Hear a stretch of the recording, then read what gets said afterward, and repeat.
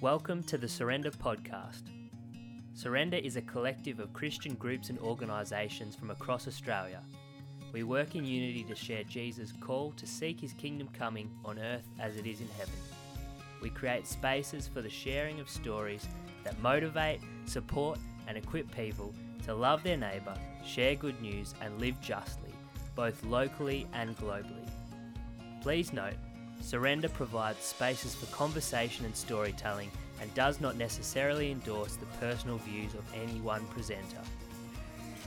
Mick Duncan has lived and worked in the slums of Manila, the inner city of Melbourne and in South Auckland.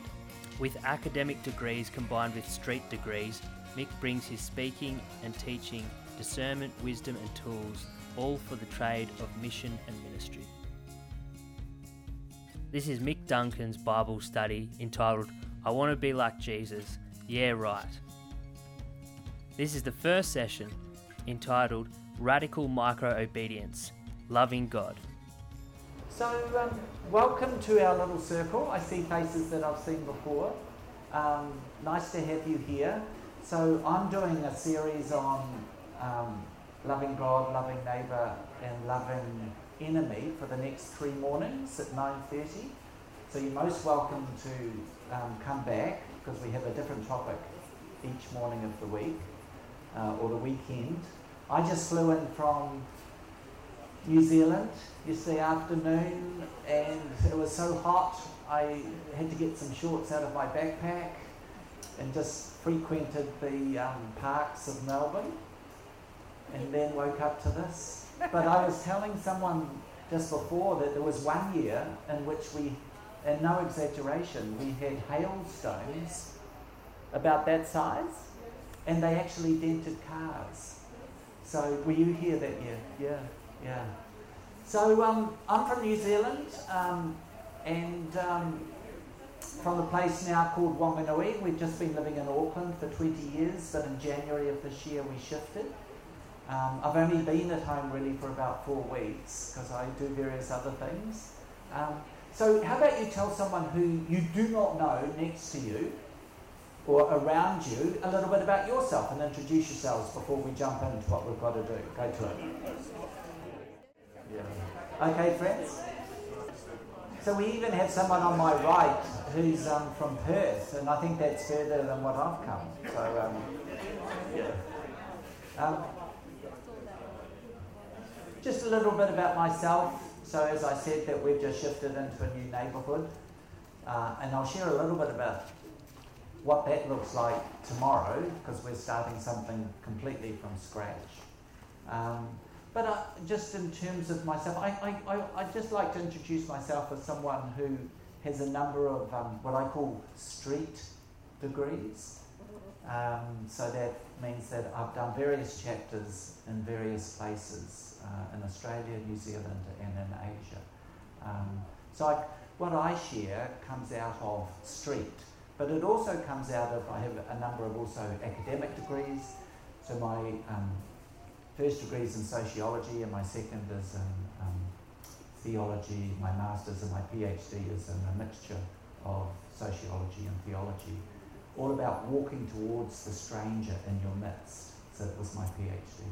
So I'd like to think that, most people, we need both, not just academic degrees, but also street degrees. So our topic is loving God this morning.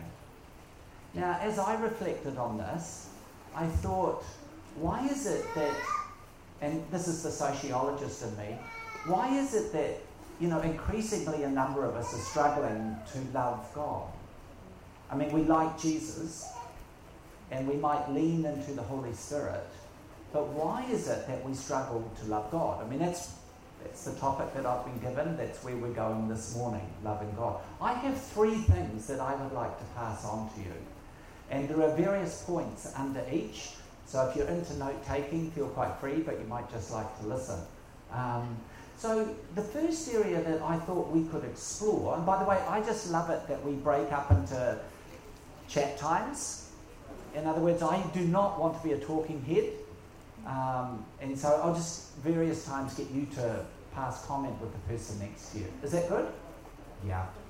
So the first thing is, in terms of a struggle to love God. Look, the best way I can encapsulate this is by telling you a little story. It's a favourite story of mine, but I was at a cafe in Auckland. Who's been to Auckland? Anybody here? Most of the room. Another state of Australia. So I was at a cafe and I was just doing time with this person who was really kind of like a goth. He and I discovered this bloke and he needs someone to walk alongside him, and so we went into this mutual relationship with each other.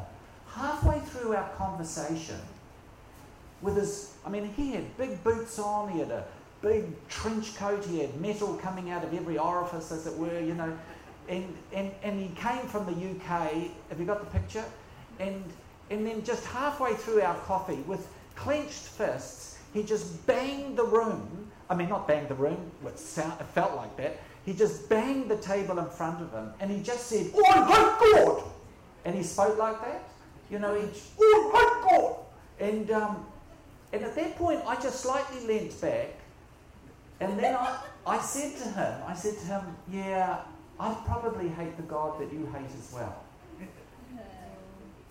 And that's not a bad comeback when you think about it. I would probably hate the God that you hate as well. In other words, this guy, he had what is called a distorted image of God. And I don't know if you've done this kind of work, but there are 6 types of distortions that people have of God. And these distortions inhibit their sense of intimacy with God. Okay? These distortions, they kind of limit their ability to love God. These distortions actually come from our families invariably. Some of the distortions come from culture, and I think we underestimate the power of culture in our lives. But actually, most of the distortions come from the family script. And again, I think we underestimate the power of family in determining our image and our picture of God. Most Christians would like to think that their image of God has been formed by Scripture. Actually, in my pastoral experience, for many a Christian, their actual image of God is formed out of the family script. Are you with me on this? So here are 6 common distortions that people have of God. The first one is the God of impossible expectations.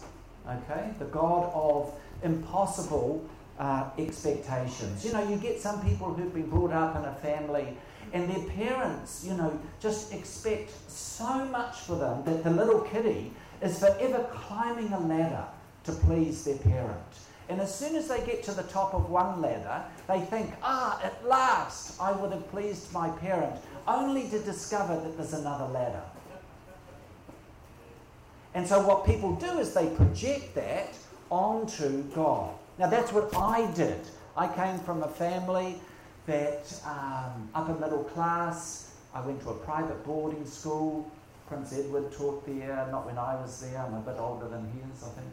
And I was brought up in this milieu of always having to please, and there was always these expectations. And so when I became a Christian in my early 20s, I fell into a transactional relationship with God, where I felt that, in order to earn His love, I had to do this and do this and do that. And that kind of thing, that the hold that had over my life was actually broken here in Australia. I was at a Bible college here in Australia, and I ended up staying.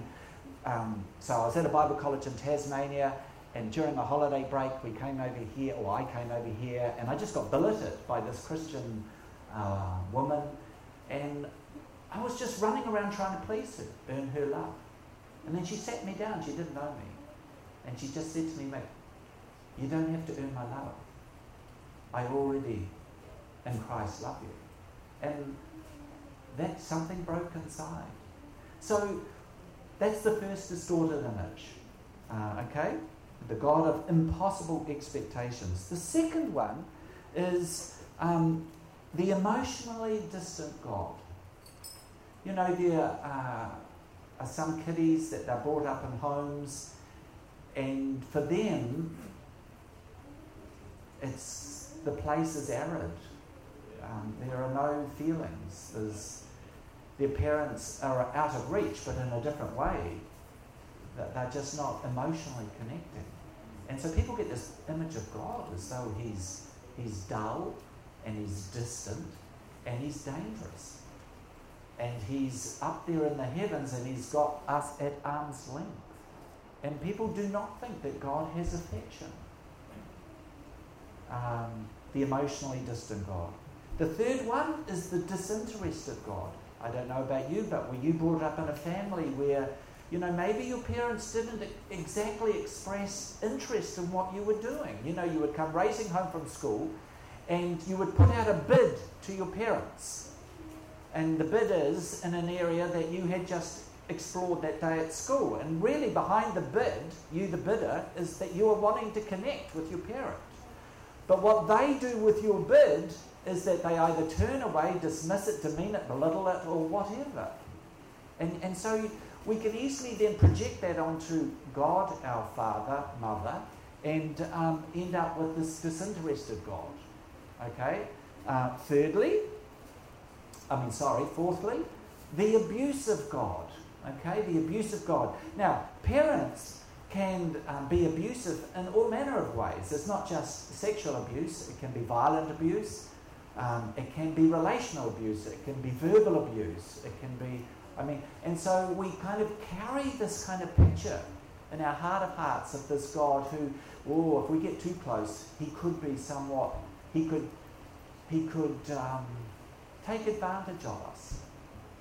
He could be too intrusive. He could violate. I will keep my distance. Okay, that's the abusive God. The next one is the unreliable God. You know, parents, they're meant to be promise makers and promise keepers. But sometimes some of us get parents and they make all promises. They make all the promises in the world, but they don't keep the most important ones. And so they become unreliable. Can they really follow through? So therefore you get this idea of, will God really follow through? Will he actually be there when it matters? Well, of course not. That's what some people think. And then lastly, the God who abandons. You know, I chanced upon a story as I was preparing my notes for this weekend, and I came across the story of a young Nigerian girl who, before she was born, her dad left her. And so her mum was pregnant. They relocated from Nigeria to London. But before she was born, her dad left her. And then for the next 6 years, she was, passed around in foster care. And then finally her mother took her in. And then her dad visited her when she was 12. And by this time she was a Christian. And then it was just a visit. And then her dad visited again when she was 15. And it just, for her, rekindled all the pain of being abandoned. And for many years in her Christian life, she talked about loving Jesus, but God was right out of the picture. She couldn't connect with this God because she had projected that image onto him, that, well, he's a God who abandons, and that's the sixth type, the sixth distorted image. Now, I have a question for you. Each one of us here in this lovely warm tent, each one of us comes close to struggling with at least one of these. Now, I've already told you the one that I do, and it was the one of the God of impossible expectations. So on a wet day, which one of these is the one that, kind of raises its ugly head? In the middle of the night, when you've just been awoken and you're full of a bit of anxiety, which one of these is the image that comes knocking on the door of your life. Now, if you don't mind being transparent with the person next to you, could you mention which one and why? And is it related to a significant other in your life? Doesn't have to be parents. Go to it.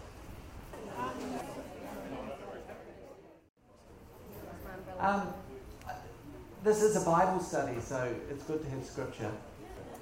The story that comes to mind for me of someone who suffered from a distorted image of God is the person who is found in Judges 11, and you can look this up later, and his name is Jephthah.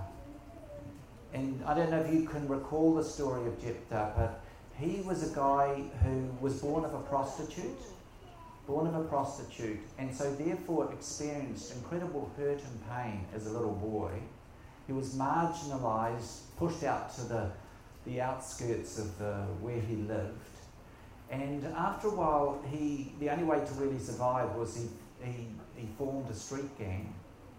So I'm paraphrasing it a little bit, but the realities are there. He formed a street gang, and they became very effective as fighters, such that during the Judges, if you've ever read the book of Judges, I wrote a commentary on Judges, but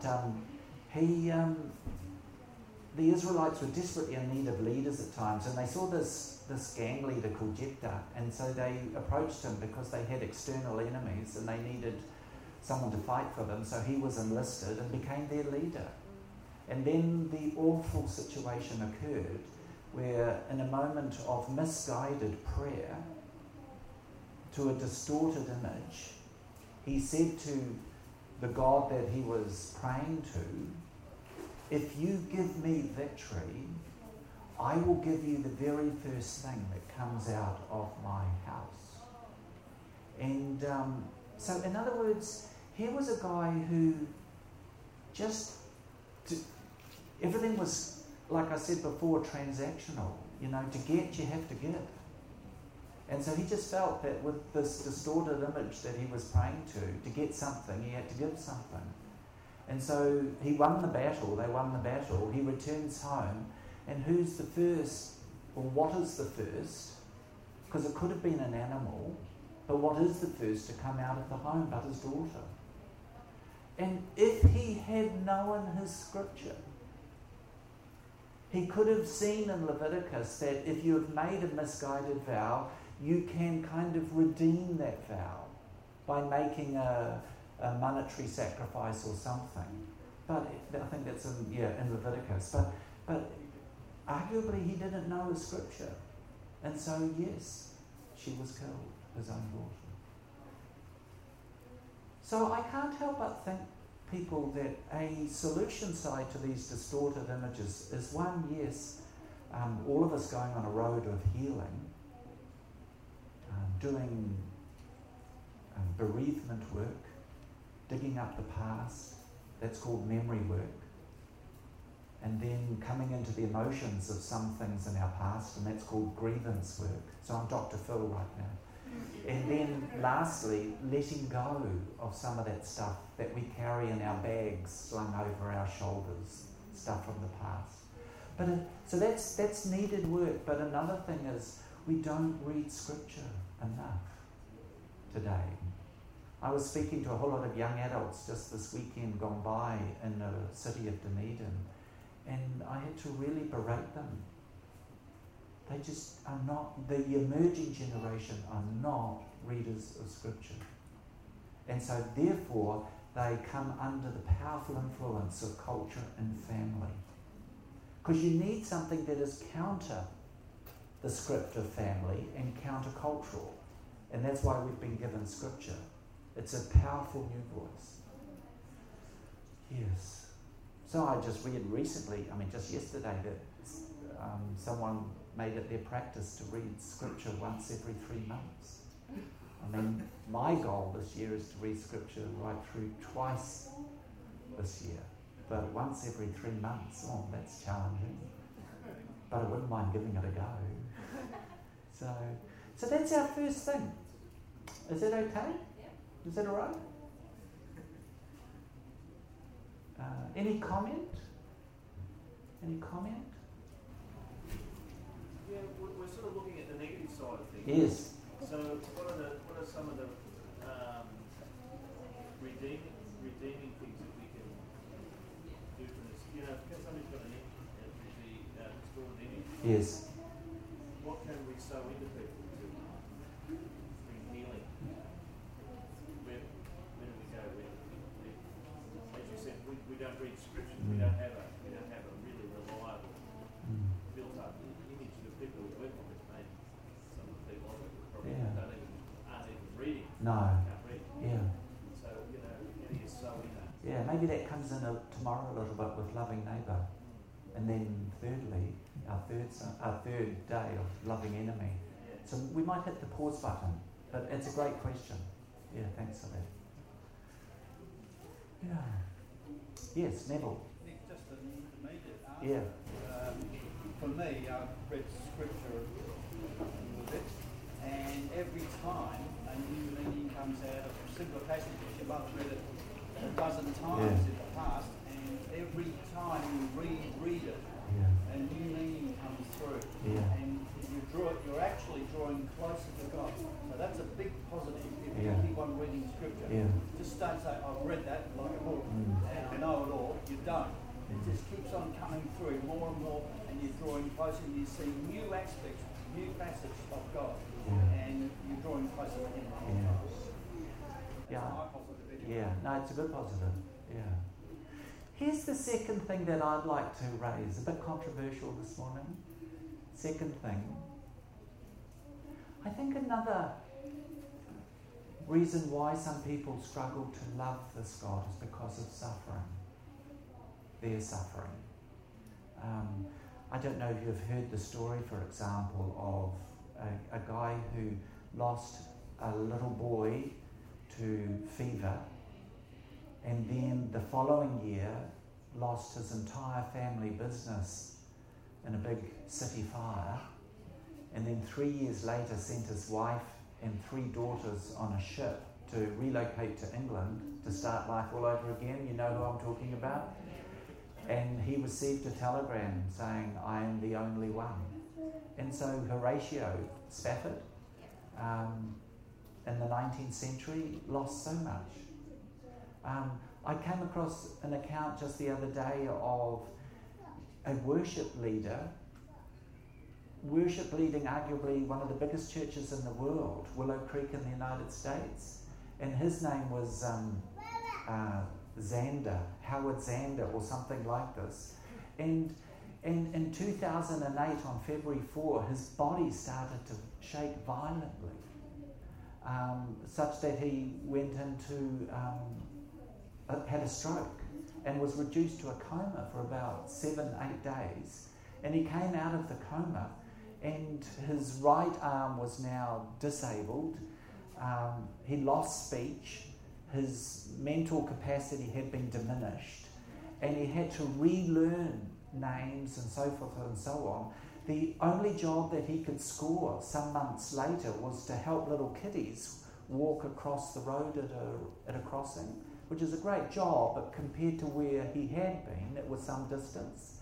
And then where he's working today is dismantling cardboard boxes in the back of a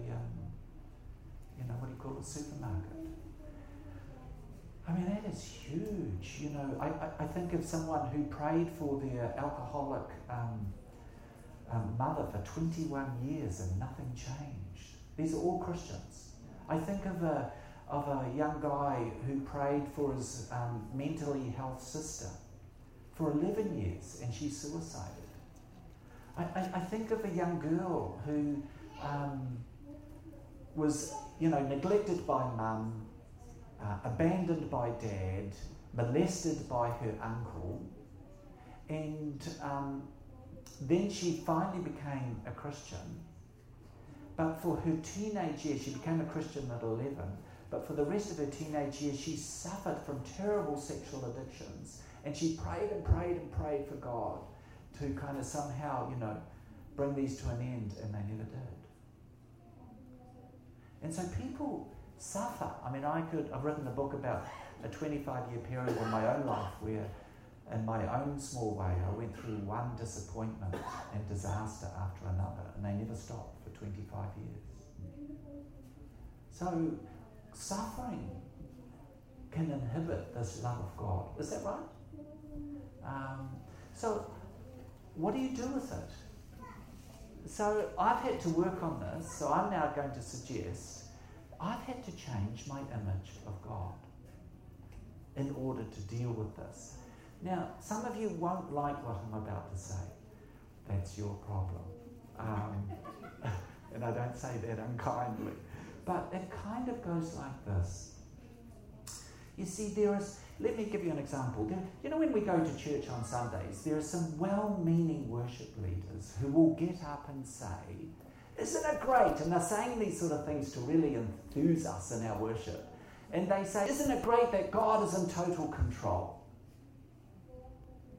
Now, I just wish that sometimes our well-meaning worship leaders would just do a little bit more biblical study and theology instead of trotting out kind of one-liners that hardly do justice to complex situations. Would you agree? So, I personally do not subscribe to the view that our God is in total control. Now, before you throw stones at a minor prophet from Kiwiland, what I mean by this is this. If you read Scripture, the word control is never used of God, and I'm thankful that it isn't. Because control carries certain ideas of domination, of you are completely under the thumb, that you have no influence, you have no say-so, there's a lack of empowerment. I mean, that's the word control. But the word that Scripture uses of God is the word sovereign. And our God is a righteous sovereign. In other words, that His ultimate purposes for your life and for this world will, yes, be absolutely realized. But the word is sovereign. The word is not total control. Are you with me thus far? I think sovereign is a better word. Now, that our God is sovereign, that our God regulates, does not mean that He micromanages our lives. In other words, not everything that happens in our lives is as God wills it. Are you with me thus far?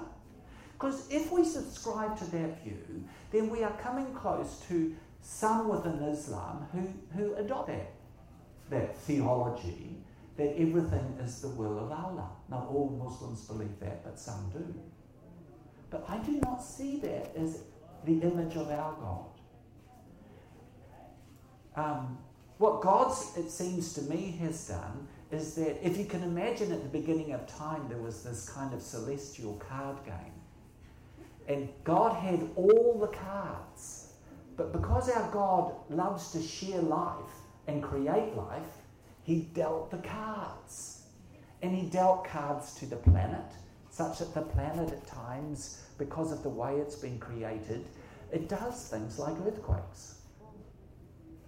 He dealt cards to angelic beings, and some of those, and free will angelic beings, and some of those rebelled. And they have some influence and say so now. He dealt cards to free will human agents. And of course we know the story of Adam and Eve. And so it seems to me that, that there are a number of forces and players in the game of life. And you're one of them. And God has created you to be this adult. I mean, it's partly up to you to create your future. It's not in His job description to do everything for you. Is that right? I mean, you have to also exercise and express yourself as a decision maker. Yes, within the context of prayer. Yes. And wanting to do His will. So, That's the first thing that I'd like to say. But the second thing that I'd like to say is that I do not personally subscribe to the image of God that has God as omnipotent, omniscient, and omnipresent. Now, have you heard those terms, people? Sorry if this is a bit deep, but coffee is around the corner. But those three terms are Greek philosophic terms. They're not necessarily Hebraic terms. They come from Greek philosophy, that our God is all-powerful, all-knowing, and all-present. Now, when I read my scriptures, I don't know when you read yours, God is messy. God is untidy. God cannot be found within a neat and tidy box, like omnipotent, omniscient, omnipresent. Those are neat and tidy boxes. Why do we want God in boxes? Because then we can control him. Because middle-class people like us in this tent, we have control issues. Could you just turn to the person and say, yes, we do?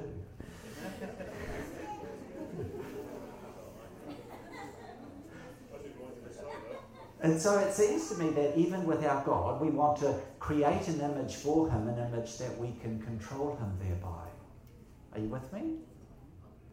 So where I'm up to in terms of these three terms, omnipotent, all-powerful, omniscient, all-knowing, omnipotent, all-present, is this. That I've already said in terms of omnipotence, that whereas God had absolute power, he's now limited himself. So it's not a weakness, it's self-imposed. And he chooses not always to be powerful.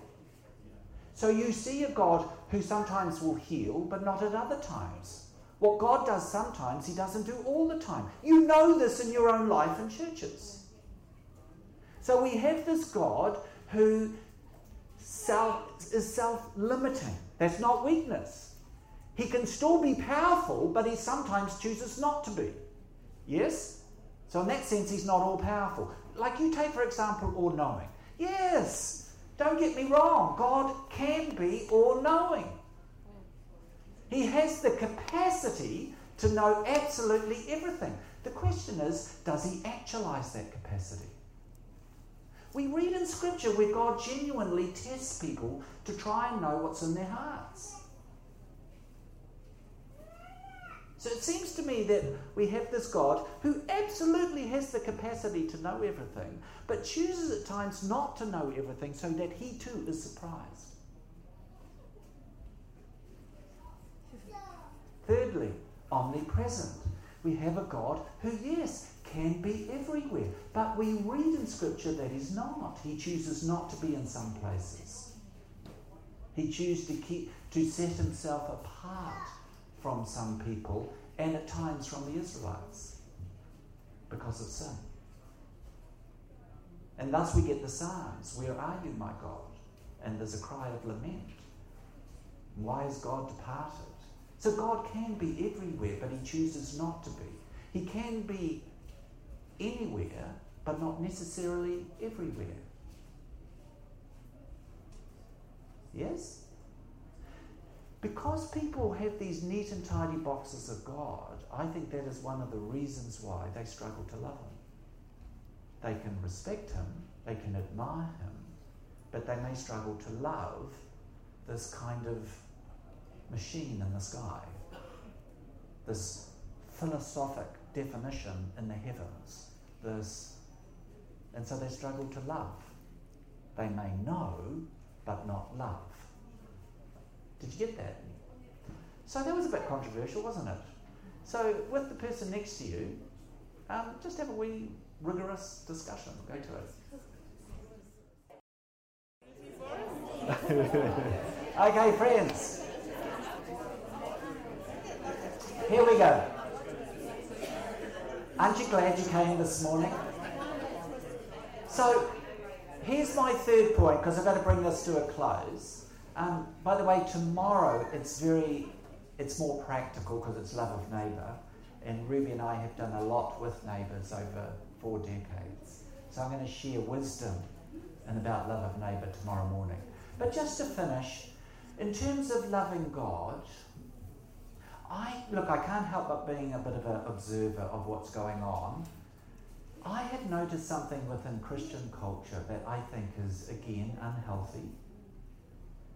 And that is, we've ended up thinking that we can have an egalitarian relationship with God. In other words, God is our equal. In other words, we can reduce God to being buddy and lover. But when you read Scripture, actually, it's more of a hierarchical relationship. And God is definitely master. Now, please, in hearing that, don't necessarily think that therefore God is tyrannical, domineering, no, there can be care and there is intimacy. But you do need to keep in mind that the God in Scripture is the God who commands. And He is the God who gives instructions. He is the God who wants to tell us how to live our lives.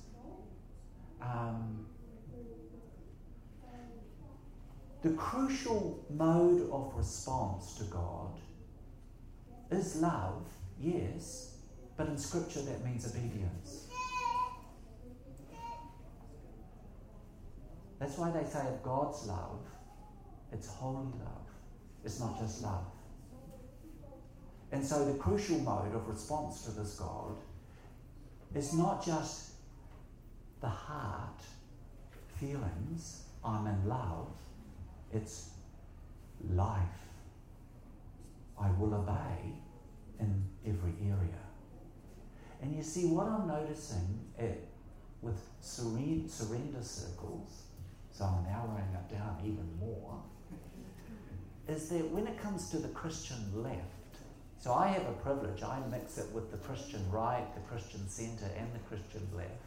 But let's, for argument's sake, that surrender circles are centre-left. What's happening in centre-left circles is that they end up with this, again, this transactional relationship with God and not a transformational one. In other words, they say to God, God, I'm doing such great stuff for the poor. And because I'm doing such great stuff with the poor, you actually don't mind if I'm sleeping with my girlfriend outside of marriage. And so the degree of cohabitation now in Christian circles is high. I mean, the hot issue used to be homosexuality, but now it's cohabitation in church circles, and especially centre-left circles, because they've fallen into the trap of, well, I can get drunk, all in the name of, because I'm there on the front lines in social justice protest circles. And so they end up with this 9 out of 10 life. In 9 areas, they're just fantastic. But in the 10th areas, they think, no, God, not your will be done, mine will be done, thank you very much. Are you with me? Yeah. You think that's just the left? No, I don't think it's just the left. I think it is across the board, but I'm noticing with increasing alarm that it is quite powerful in centre-left circles. So, to love God is to revere God. To love God is to defer to God. And our God is a holy God. The best picture I have of this God, and with this I'm done, he's like an Italian woman. In other words, when she comes home and discovers that her husband has been unfaithful, if you've ever seen the kind of caricature of an Italian woman in a movie, she gets very volatile. I mean, she throws dishes. She uses all manner of language. She yells a lot. And then she charges in with her husband and, with fists and she expels him from the family home and says that you're banished for 40 days and 40 nights. And, she's very volatile. Now look, you read Scripture. That's our God. You should see how our God, and not just the God of the Hebrews, but also God incarnate, Jesus, and see their volatility in Scripture.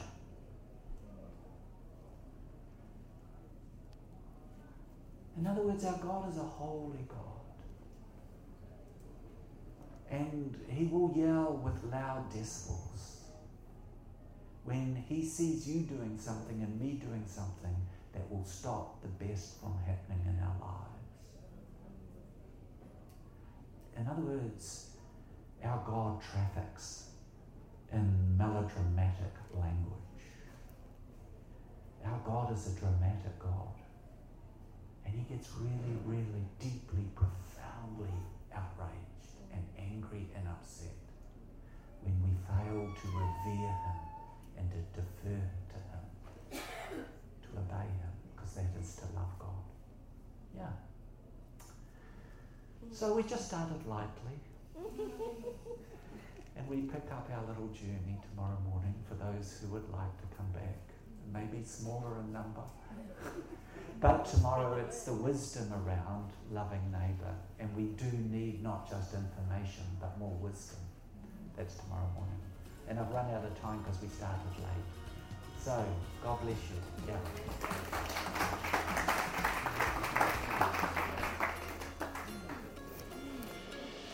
This was one of many conversations recorded live at Surrender 16. We hope you found this podcast inspiring and thought-provoking. Please check in with us at surrender.org.au for more resources and opportunities to engage and connect with our wider movement.